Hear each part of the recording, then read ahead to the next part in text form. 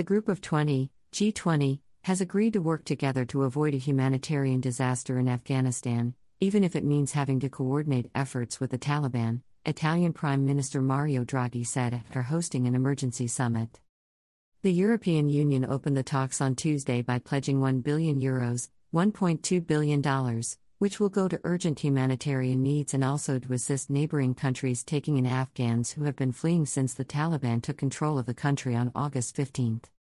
There has basically been a convergence of views on the need to address the humanitarian emergency, Draghi told reporters at the end of the special video conference. United States President Joe Biden, Indian Prime Minister Narendra Modi, and many European leaders joined the virtual summit, which took place as the Taliban held its first face-to-face talks with a US-EU delegation in Qatar. China's President Xi Jinping and Russia's President Vladimir Putin sent representatives rather than attending themselves. Draghi said the two leaders' absence did not undercut the importance of the meeting organized by Italy, the current G20 chair. This was the first multilateral response to the Afghan crisis. Multilateralism is coming back with difficulty, but it is coming back, Draghi said. There was unanimous agreement among the participants about the need to alleviate the crisis in Afghanistan, where the country's assets overseas have been frozen, banks have run out of money, civil servants have not been paid, and food prices have soared. Millions are at risk of severe hunger as winter approaches. To stand by and watch 40 million people plunge into chaos because electricity can't be supplied and no financial system exists, that cannot and should not be the goal of the international community, German Chancellor Angela Merkel told reporters.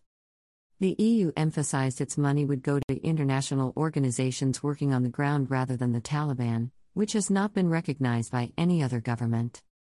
Much of the G28 effort will be channeled through the United Nations, but there will also be direct country-to-country assistance. Coordination, not recognition. Draghi said that the Taliban were crucial to getting the aid through, saying, "It's very hard to see how one can help the Afghan people without some sort of involvement of the Taliban government. If they don't want us to enter, we don't enter." Draghi stressed that coordinating with the Taliban did not mean recognizing their administration and that the Taliban would be judged by their deeds, not their words. He noted the world was especially concerned about the plight of women in the impoverished nation. "At this time we don't see progress," Draghi said. In a joint statement after the meeting, the G20 leaders called on the Taliban to tackle hardline groups operating out of the country. Future humanitarian programs should focus on women and girls, and safe passage should be given to those Afghans who wish to leave the country, it added. Turkey's President Recep Tayyip Erdogan told the summit in an address broadcast on national television that the Taliban had not yet delivered what's expected. "We have not seen necessary inclusiveness from them on the issue of humanitarian assistance, security and prevention of Afghanistan being a base of terror organizations and prevention of extremism." The White House said leaders had discussed the critical need to maintain a laser focus on our enduring counterterrorism efforts, including against threats from ISIS-K. Ahead of the meeting, China called for economic sanctions on Afghanistan to be lifted and that billions of dollars of Afghan international assets be unfrozen and handed back to Kabul.